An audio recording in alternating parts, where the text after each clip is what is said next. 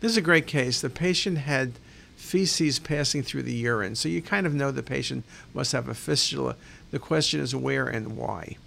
In this case, we gave contrast into the bladder, a CT cystogram, and look how quickly it fills out the patient's sigmoid colon.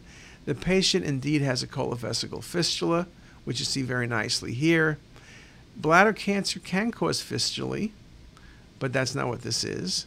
Colitis occasionally, but that's not what this is.